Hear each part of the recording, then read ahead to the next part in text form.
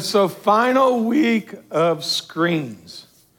Final week. And I hope through this series, as we've been talking about screens, that we've seen that unfortunately a lot of us are very distracted by the screens in our lives. We get very distracted and ultimately it affects our Christian walk and our Christian life. You know, as we've discussed over these last 3 weeks, some of us may have figured out that we're keyboard commandos. We're these keyboard commandos who hide behind the screens or hide behind the keyboard or a mouse, and we spread nothing but hate and discontent. Because it's very easy to do that when you're on one side of the screen and you don't know the person on the other side. And we spread this hate, we spread this discontent because we don't look at the person on the other side that they could be our brother or sister. And unfortunately, we've had people within the church and outside the church who would actually say that they would disconnect from Facebook or Instagram or Twitter or anything else because a fellow church member spread hate over the internet. And we've talked about that during the 3 weeks. And ultimately, during these 3 weeks, I've always said, you can use it for good. Screens and technology can also be used for good things, you know. But we also need to understand that it can affect our walk. It can affect our relationship with Jesus, and it can ultimately affect our relationship with other people.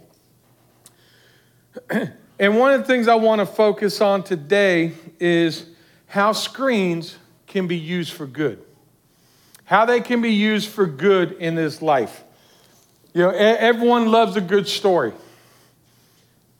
Everyone loves a good story. We all know very good storytellers, especially if it's a fisherman. We know they've got really good stories. Fishermen tell the best stories of all, okay? And we will generally crowd around someone if you're in some place and you know, oh man, I know they got a story to tell. You're going to sit and you're going to listen and you're going to kind of tweak that ear to hear the person's story and hear what they got to say. Because you know it's going to be a good story. You know, and think about it, we all have a story to tell. Every one of us has a story to tell. The difference is some of us tell the story a little better than others. But it doesn't take away from the story itself. Every one of us has a story. And hopefully that we'll understand that the role of storytelling has been used throughout the Bible. From the prophets of old, if you look at Amos and Ezekiel, they told stories. And generally their stories were told with different illustrations that they had to do with themselves. Through the parables of Jesus, we saw the stories that Jesus would tell. Even the Apostle Paul told stories, and people would really go in and see what it was. And it's positive news for us because, you know, in this culture today, everyone loves a story. Everyone loves to hear a good story. And through innovation in films and innovation in television, music, gaming, all of this that's happening constantly around us, we can see and use it for good. Even Microsoft has a position called the chief storyteller. Think about that. Microsoft has a position of chief storyteller. And Microsoft uses storytelling to help people increase their brand or their business. It's just the way they do it. So culture today is all about a good story. We have the greatest story to tell. We have the greatest story in history to tell. And the problem is we don't tell it. But we do have the greatest story. And we all have a chance to tell it. And what we're going to look at today is a story that the Apostle Paul tells. And interesting enough, when we see this from the Apostle Paul, we're going to be in Acts chapter 17. But what you're going to see is he is going to meet these people. He's going to engage them right where they are. He doesn't ask them to come into the synagogue. He doesn't ask them to come into the church. He engages them where they are. So if you have your Bibles with you, I encourage you, open up to Acts chapter 17, verses 16 through 34. That's Acts 17, verses 16 through 34. If you don't have a Bible with you, there is one in the back of the pew in front of you. And as a reminder, we will be using technology because it'll be up here on the screens. And if you're watching online, quick reminder for those watching online, we appreciate you being here. We appreciate you using technology and screens to check us out, but never let it get you away from being connected to a local church. You know, we need to be connected to a local body of Christ where we can work on our relationship with Jesus and with others. And like I say each week, and some people don't understand it, hey, it don't have to be here. Just get connected to a local church someplace. I know there are people who watch us online that are not in Palm Beach. So there's no way they could connect with us here, but I want you to connect with the church someplace because that's what we're called to do as believers. So we thank you for being here. As a matter of fact, let's give it up for those watching online today. Woohoo! Thank you. We appreciate it. We appreciate it. I think we may actually have someone from Canada watching us today. Praise God. Amen. So with that being said, let's go ahead and dig in. It's a lot of scripture to read. We'll go ahead and read it, and then we're going to break it down. So Acts chapter 17, verses 16 through 34. While Paul was waiting for them in Athens, he was deeply distressed when he saw that the city was full of idols. So he reasoned in the synagogues with the Jews and with those who worship God, as well as in the marketplace every day with those who happened to be there. Some of the Epicurean and Stoic philosophers also debated with him. Some said, "What is this ignorant show-off trying to say?" Others replied, "He seems to be a preacher of foreign deities, because he is telling the good news about Jesus and the resurrection." They took him and brought him to the Areopagus and said, "May we learn about this new teaching you are presenting? Because what you say sounds strange to us, and we want to know what these things mean." Now all the Athenians and the foreigners residing there spent their time on nothing else but telling and hearing something new.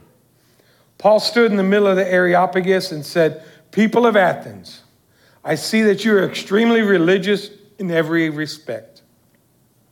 For as I was passing through and observing the objects of your worship, I even found an altar which is inscribed to an unknown God. Therefore, what you worship in ignorance, this I proclaim to you. The God who made the world and everything in it, he is the Lord of the heaven and earth, does not live in the shrines made by hands, neither is he served by human hands as though he needed anything, since he himself gives everyone life and breath and all things. For one man, he has made every nationality to live over the whole earth and has determined their appointed times and the boundaries of where they live. He did this so that they might seek God and perhaps that they might reach out and find him, though he is not far from each one of us. For in him we live and move and have our being, and even some of your own poets have said, for we are also his offspring. Since we are God's offspring, then we shouldn't think that the divine nature is like gold or silver or stone in the image fashioned by human art and imagination. Therefore, having overlooked the times of ignorance, God now commands all people everywhere to repent, because he has set a day when he is going to judge the world in righteousness by the man he has appointed. He has provided proof that of this to everyone by raising him from the dead. When they heard about the resurrection of the dead, some began to ridicule him, but others said, "We'd like to hear you again about this." So Paul left their presence. However, some joined him and believed, including Dionysius, an Areopagite, a woman named Damaris, and others with them. Heavenly Father, as we dig into your word today, Lord, I just ask that you open up our hearts to receive what it is you want us to receive. Open our ears that we may hear your voice. And Lord, may your spirit continue to move and fill us. And may you be glorified through it all as we make this prayer in Jesus' name. Amen. So I mentioned at the opening, I talked about storytelling used throughout the Bible. And I talked about, the prophets, both Amos and and Ezekiel, even the parables of Jesus. And now we even see Paul using stories. And one of the toughest books in the Bible, I think, is the book of Ezekiel. And it's interesting because it's really tough to comprehend sometimes what Ezekiel's trying to say or what he's trying to do. But there's a story in Ezekiel chapter 12. And it's pretty interesting because basically what happens is the prophet is given a message from God. He's given a message from God that Jerusalem is going to be taken into captivity, and he's got these things he's got to do. And it's really weird because he uses this bizarre set of illustrations to get the story across to people. So Ezekiel hears from the Lord that they've been rebellious in Judah. And so Ezekiel is told to pack a bag. Every day, pack a bag and leave his house like he's going into captivity. And make sure people see him do it.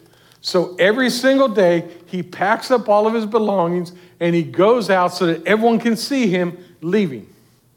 And then he's told to do the same thing at night, but at night he's told to do it and literally go to the wall, dig a hole through the wall of Judah, go through the wall and cover his head every single night. And when the people would ask him, what are you doing this for? He would tell them, the word of the Lord came to me, and this is what you're going to do. You're going to be taken into exile. So he actually used this illustration so people could physically see him and start going, what is he doing? You think about if we saw someone every day, our next door neighbor, pack up, load up a moving vehicle, and leave every day and come back at night and do the same thing again, we'd be going, what are you doing? You would have to ask that question. It would be compelling to, this is kind of weird. I got to ask you what you're doing. And then basically he's saying, the Lord told me this is what you're going to do. This is what's going to happen to you because of your rebellion against me. And that it's a sign for them for what they're doing. And that they're going to be taken into Babylonian captivity. And he's then told to eat his food while and drink his water, quaking with fear and anxiety. And so that the people would see it and say, so he could say, this is how you're going to eat and drink in the future. You're going to be in fear. You're going to be anxious because of your rebellion against God. So it's actually, you think about it. If we saw that today, we'd be kind of thinking, okay, this person's a little crazy. But he was told to do this and told to tell this story so that the people would understand. And it's interesting because Whitney Woolward from the Bible Project actually says this. Sometimes people need strange to shock them into hearing a message they'd rather not hear. The visual nature of the prophet's presentation made his message unmistakably clear to a people who were notorious for muddying the waters of God's word. The Israelites could choose to ignore the prophet's words, but they sure couldn't miss them. Thus, the power of the sign acts. So, and unfortunately, I think for many of us, we look at things the same way. If it doesn't really compel us or it doesn't really grab onto us, we're going to ignore it. We're going to ignore it as believers. And Lord knows if it's something secular, I'm a Bible-believing Baptist. I can't believe it. That's of the world. And if it's of the world, it's got to be of the devil, right? That's what Mama says. But that's not the truth. That honestly is not the truth. For many of us, we hold this division between secular and sacred. Well, doesn't it all belong to God? If it all belongs to God, is there really secular and sacred? Wow, I'm getting some feedback today. That's what I like. Okay, but we end up and we look, and especially if it comes to entertainment or arts, we're very quick to, that's a secular art, that's secular entertainment. We can't do that. Now, is there a place for that in the pulpit? No. There's no place for that in the pulpit. But at the same time, we've got to understand that it all belongs to God. And even though we may dismiss a creative content because of maybe the language or the sexual innuendo of it, or maybe the violence. Have any of you read the Bible lately? Think about this. God chose to write a book that's full of stories that include objectionable material like rape in Judges chapter 19. Talks about murder in Genesis 4. Talks about cooking food over human excrement in Ezekiel 4:12.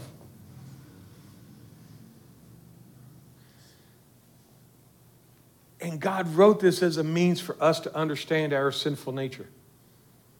So if he wrote about all of this stuff, and when we read it in his word, but then we'll say, but this is sacred and this is secular. We've got to separate the two. There is a place in time, but ultimately it all belongs to God, so we got to use it for what it's worth. And to be certain, discernment must play a significant role in knowing what's profitable and what may be profitable for us to partake in, or what we can look at compared to what may cause us to stumble. Because there is stuff in the world that can make us stumble as believers and make us fall back on our walk with Jesus Christ. And there are people who face those each and every day and have learned to put them barriers up so that they don't stumble. And that's basically what we're called to do. But we've got to be able to discern the difference and understand that it's not unfair to write it all off. It's not unfair to write off everything that's if it's unchristian, it's unnecessary. Hey, it's not. It's still necessary. Everything in life is necessary. You know, Christ-centered resource. You think about this. We have Christ-centered resources. Online is a magazine called Christ and Pop Culture. Now think about that. Christ and pop culture. You kind of be like, that kind of doesn't make sense. However, what it does is a beneficial resource for seeing how the image of God is in modern day art, or you can see it in modern day pop culture, and how you can then take it from modern day pop culture and be able to say, hey, do you see God in this? And be able to show people God where they're currently at. So you're able to meet people where they're at and show them where God is in times right now. What the culture says, you can actually show them where God is. And a lot of times we'll miss it because we'll dismiss it. Well, that's of the world. We can't use that. But yet you can use what's inside the world to bring the people who are in the world into the church. But we've got to understand how to do it. And we need to engage in a culture. Can't happen if we isolate ourselves. If all we hang out with is Christians, how are you ever going to tell someone about the gospel of Jesus Christ? Because if everyone you know is a Christ follower, who are you going to spread the gospel to? Think about it. Who are you going to spread the gospel? So we've got to go outside and we've got to go into the culture to do it. And we need to have a more profitable use of our time. And I think a lot of that, think about this. If someone is going in a mission field, if I'm going to go on a missionary trip to Brazil, one of the first things I think I need to learn is the culture and the language. Because if I go to Brazil on a mission trip and I don't understand the culture and I don't understand the language or speak it, am I going to be any good at what I do there? No. So we've got to take the time, just like a missionary would learn about where they're going, we need to also be able to understand the content that we're going to use and be able to use it in a meaningful way.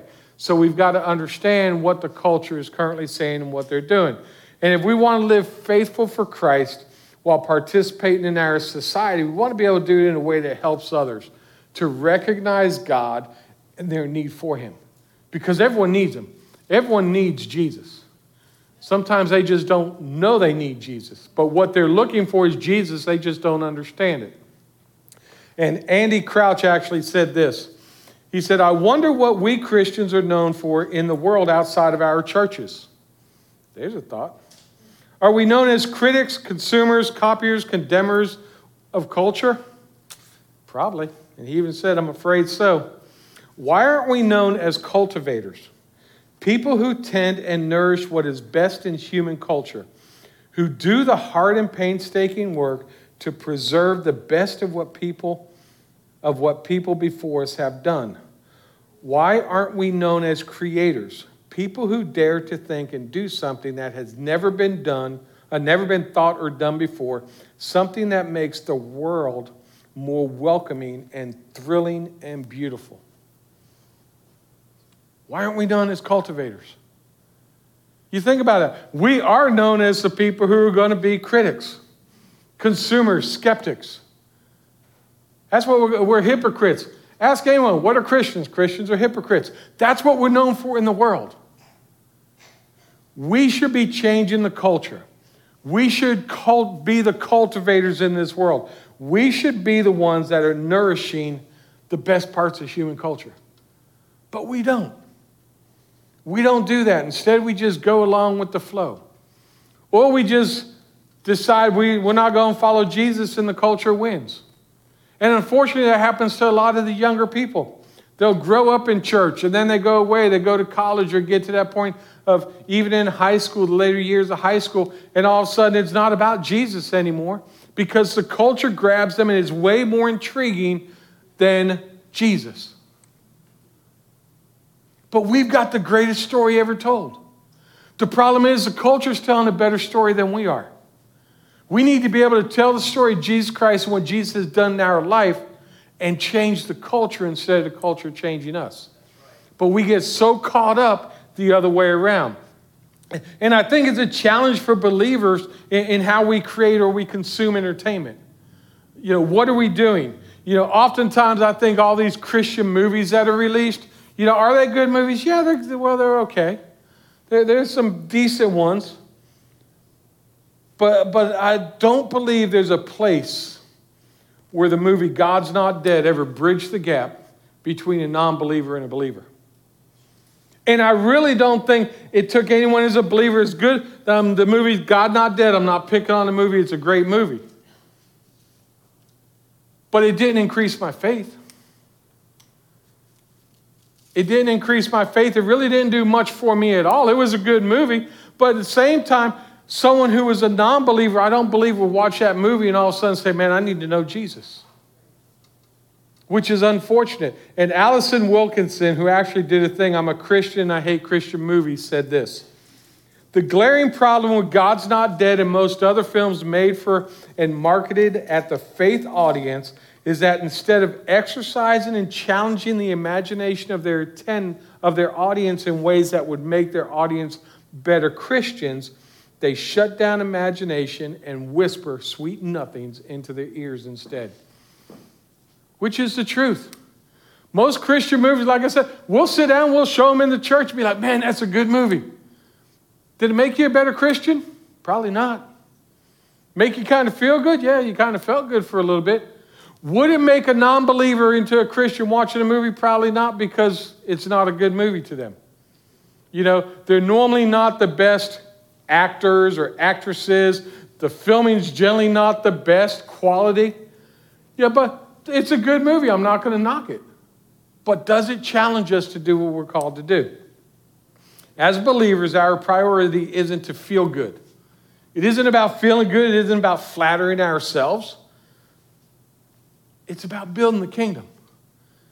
That's what we're called to do. We're called to build the kingdom of God.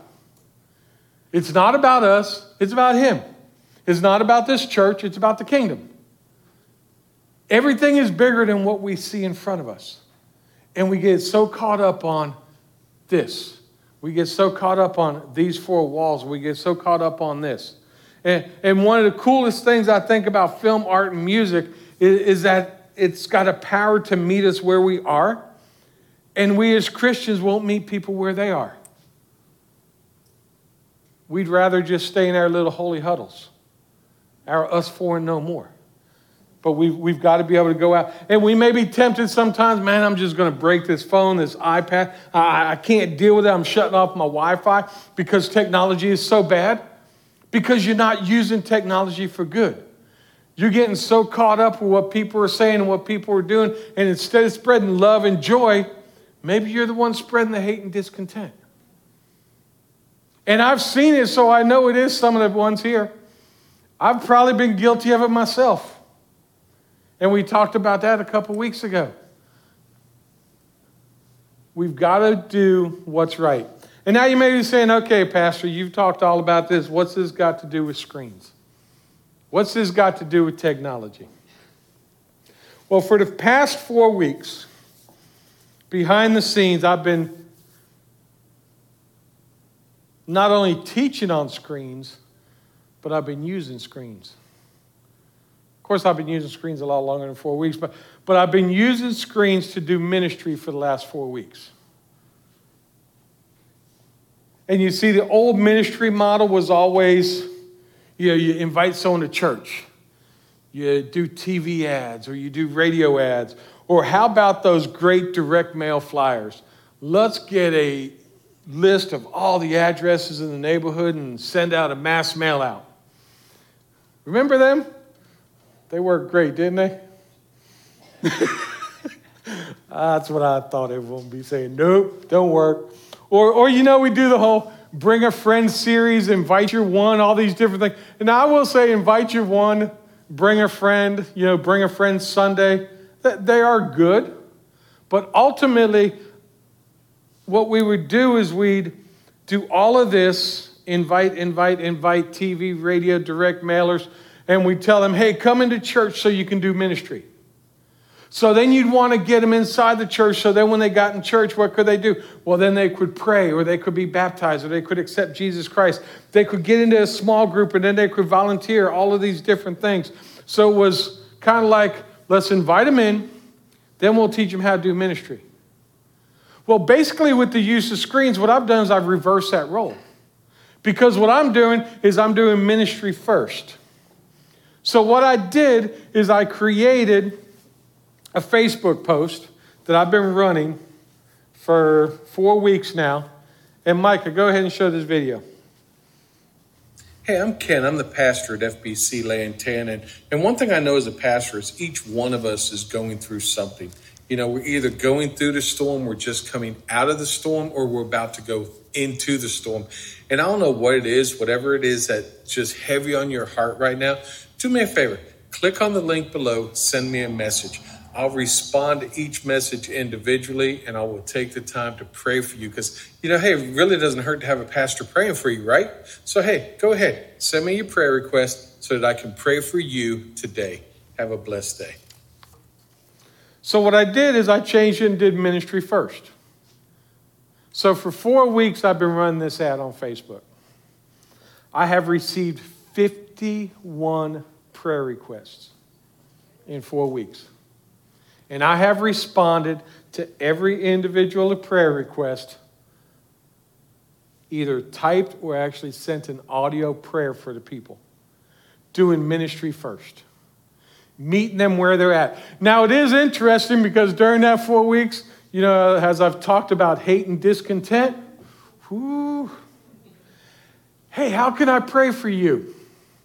You would think that's nice and simple, right? How can I pray for you?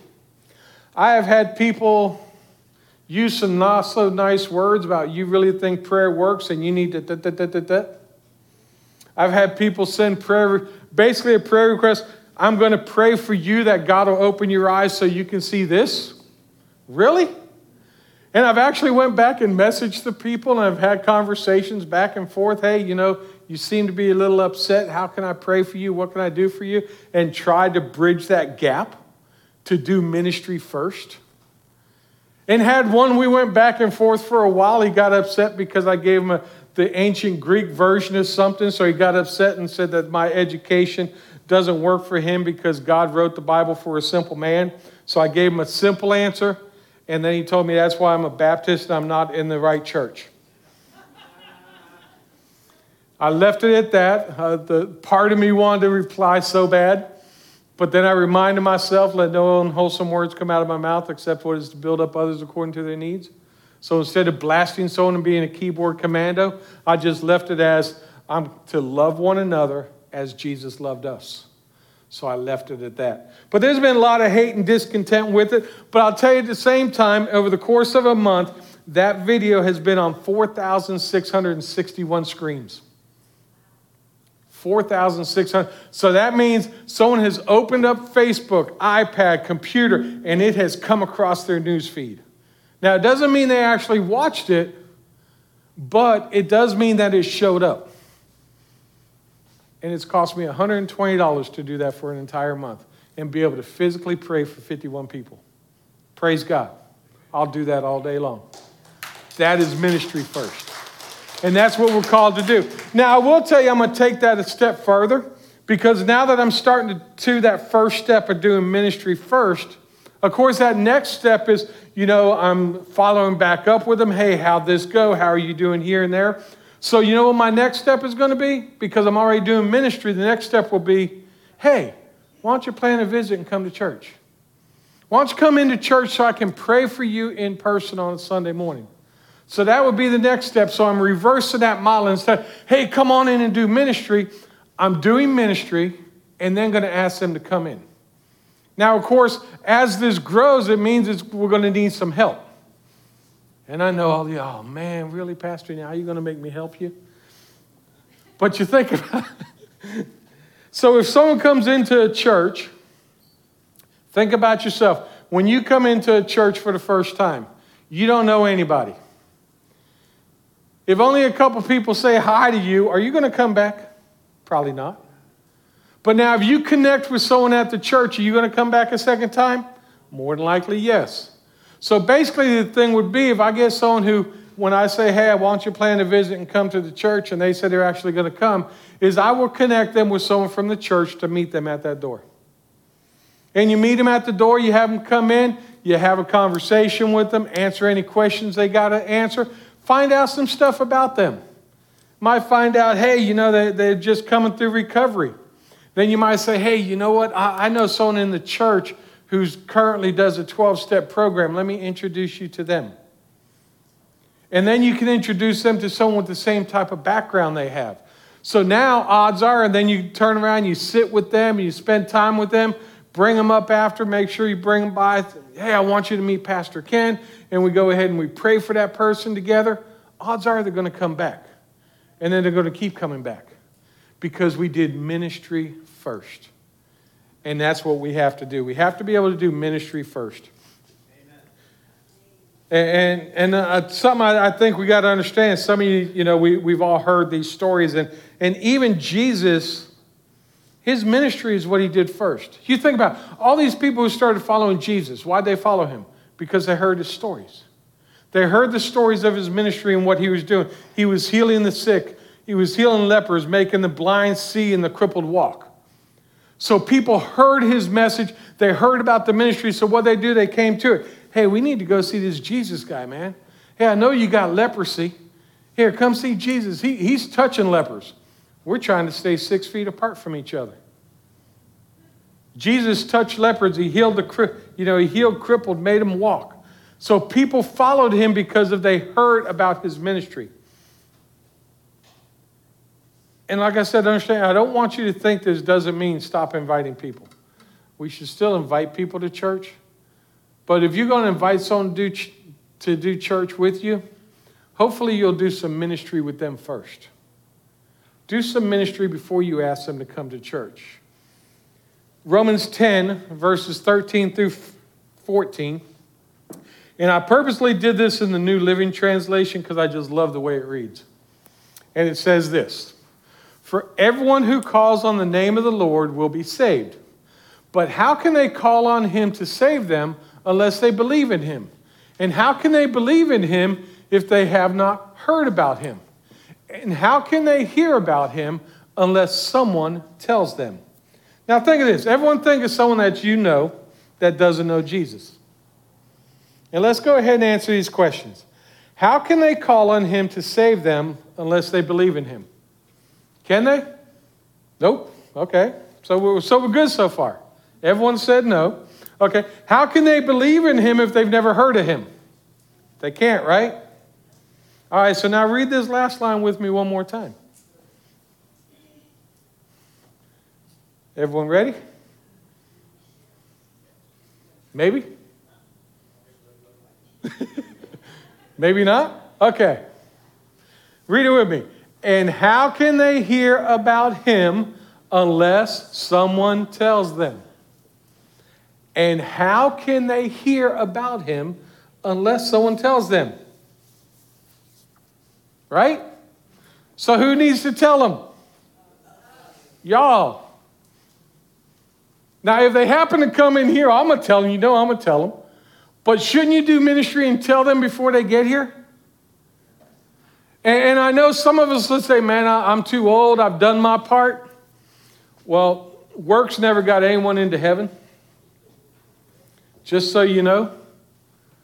And if you're basing your life off of I've done enough, then you're basing your salvation off of works in my mind and in my work and what I would say. Because we're never done until we see Jesus face to face. So we're not too old. We're not too young. Neither one. We're to do his work until he calls us home. Because he's never finished with it. He can use each and every one of us. And we see, even in the Apostle Paul, you look at the Apostle Paul today. He tells a story. And he meets the people right where they are. Areopagus. I was singing it earlier so I'd remember how to say it. Patty was like, you better not start singing that from the pulpit. The Apostle Paul told a story. He engaged the people right where they were. He engaged the people right where they were, and he tells the story of creation through Jesus Christ. He takes them from creation all the way to Jesus' resurrection and points it to an idol that they were using in their life. Using culture, something that they had every day in their life, he took it and through his story told them that's Jesus. The idol to an unknown God. Let me tell you about that God.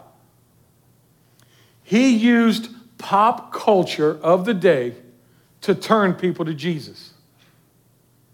We can use pop culture today. We can use today's technology, today's screens, all of this that many people may say is good and it's of the devil. We can use it for good and turn people to Jesus Christ. It all depends on how you do it and what you do with it. Just like my Facebook ad, I'm just opening a door for people who don't know me and may not know God, but they know something's not right in their life. They know they need prayer. I don't know God, but hey, can you pray for me? Yeah, I'll pray for you. Every one of us should be willing to pray for somebody. Every one of us knows someone who needs prayer. And every one of us could be a game changer in someone's life. We just got to take them steps. We got to be willing to engage them and meet them right where they are in order to go through it. And using technology to break down walls to do ministry, I think is an amazing thing.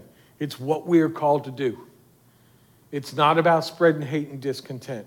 It's not about having brothers and sisters in Christ wanting to get off of Facebook because of the politics and the words and everything else that are being used out there. Because that's what we see. We are to love one another as Jesus loved us. That's what we're called to do. And we don't do that well enough. When I get told, that's because you're a Baptist and you're not part of the true church. Gee, thank you. I so bad wanted to say, well, we did baptize Jesus because John was a Baptist. But I didn't want to go there.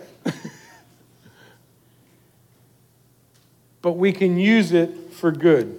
Don't be one of those spewing hate. There are people who do not go to church because they've been hurt by a church. They've been hurt by so-called Christians in churches. Or they're upset with someone else who's in a church and these so-called Christians have put so much hate and discontent out there in conversations that they don't want nothing to do with it. And despite that, they'll send someone they don't know who says, hey, it won't hurt to have a pastor praying for you, right? They'll send me a prayer request. Because they know there's a God and they know they need him. We just need to bridge that gap.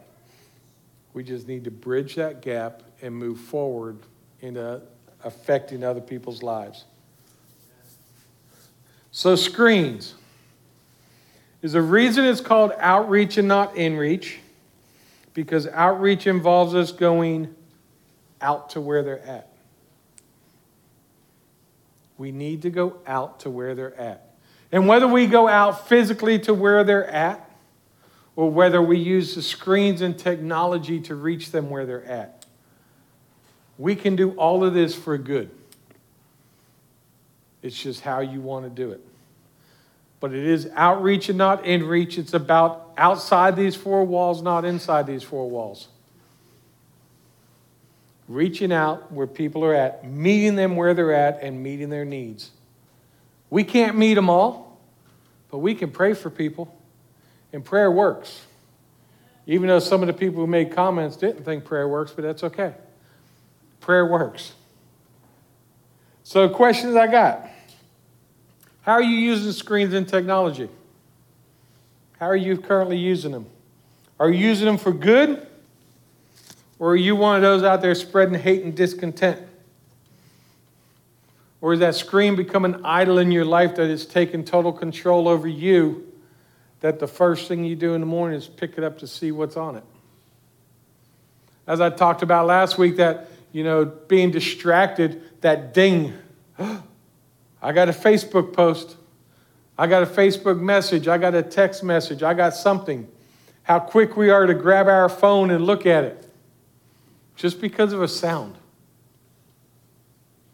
Shouldn't we look to Jesus that same way? Let him be the first thing we think about? And most importantly, what is your story? We all have a test that we've gone through, which is part of our testimony. We've all had a mess that's part of our message. What's your story? And the question is, are you telling your story to other people? And your story is simple. This is my old life. This is who I was. Every one of us know who we used to be. And then you take that step over in your story and you say, this is when I met Jesus. And your next step is, this is what he's done for me. That's the old me. This is the new me. Everyone's story is different, but every one of us has a story. Some stories are way more powerful than others. But it doesn't matter. Your story is your story. And when you can take your story and lead people to who Jesus is, you're doing what you've been called to do. We're storytellers. We've got the greatest story ever told, and we're failing at telling it. And culture is winning because they're telling better stories than us. Become a storyteller. Become a storyteller for Jesus. Like I said, everyone loves listening to fishermen because they got the best stories. Fishermen and hunters got the best stories. That's why I've done both, because I can tell you some stories. And every time I tell the story, the fish may be a little bigger. The deer may have had a couple extra points. But it gets people intrigued. And maybe you're here today and you don't know Jesus. Well, that's okay. I want you to know that he'll accept you right where you are and right how you are. You don't have to be perfect. You don't have to have it all together. God's word says, if you confess with your mouth that Jesus is Lord and believe in your heart that God raised him from the dead, you will be saved. You see, by his blood, when we did communion today, it said, this is the new blood of the new and everlasting covenant for the forgiveness of sins. His shed blood is what forgave us our sins. Our confession and our belief in him is what provides us that salvation. He forgave you of your sins before they ever happened. Because none of us are older than him. He knew exactly where you would be, what you'd be doing in your life, and he still willingly died on a cross for you. And if you're ready to say, you know what, I'm all in, I need to live my life for Jesus, during this final song, come up and see me. I'll be off to the side. We'll say that prayer of salvation. And we will welcome you to this messed up, jacked up family of Christ followers. Because we're all messed up and we're all jacked up, but one thing we know is we are all loved. We are all loved. And maybe you just need to make that recommitment and say, you know what? I haven't been telling my story. I haven't been doing what Jesus called me to do. And through this whole series of screens, Pastor, I've realized I've been that keyboard commando. I've been spreading hate and discontent instead of spreading love. And maybe you're just saying, hey, you know what? I'm done. I've done my share. And you think you've earned your way into heaven? You might want to come up and ask him if you've really earned your way into heaven. Because you can't do it by works. And we're not done until he brings us home. I don't know what it is, but if you need prayer, just come on up front. You can leave it at the altar. I'll be off to the side. Whatever it may be. And Heavenly Father, I raise this congregation to you. Lord, that we will become the storytellers that you have called us to be.